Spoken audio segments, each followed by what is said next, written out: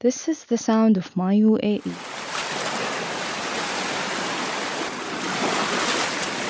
The sound of the waves running to meet the soft sand on the beach takes me back to a time when we only had a one-day weekend. Every Friday, my family and I would spend the day on the beach building sand castles and decorating them with seashells. The castle would always end up being destroyed by one of my brothers. The most important part of the trip to the beach was the ice cream my dad would buy from the minibus on the beach. It was the most delicious ice cream I've ever tasted, and you cannot find it today.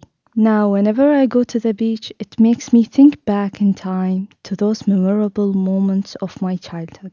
This is Esma, and you've been listening to a ZML podcast.